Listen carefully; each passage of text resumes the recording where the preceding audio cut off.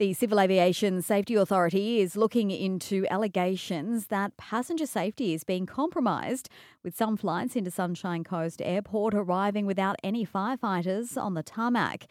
Airport firefighters are employed by Air Services Australia, which is separate to state and territory fire authorities. Currently, there are 3 units based at Sunshine Coast Airport, but the United Firefighters Union says a 4th is needed to service the increased number of flights.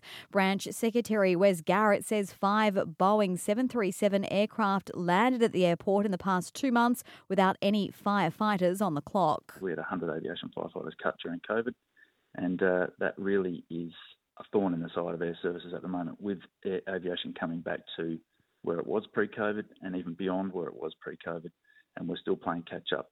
And basically the losers in that equation are the public and aviation safety. However, Air Services Australia insists it does meet regulatory obligations, though an airline may choose to operate outside of published operational hours.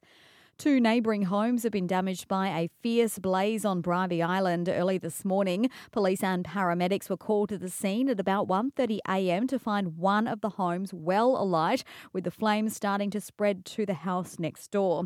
Firefighters had to access one of the home's roof to extinguish part of the fire. One person was taken to Caboolture Hospital in a stable condition.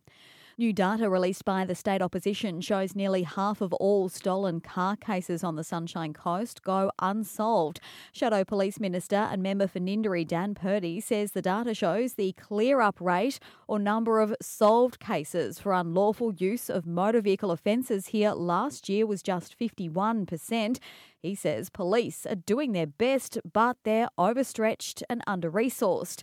The police minister, however, insists officers are being helped with more resources and extra police numbers.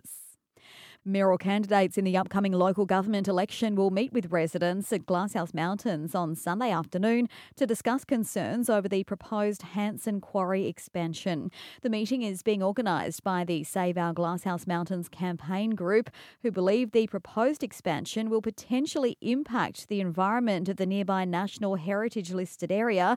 They've also raised concerns about increased levels of dust, noise and truck movements.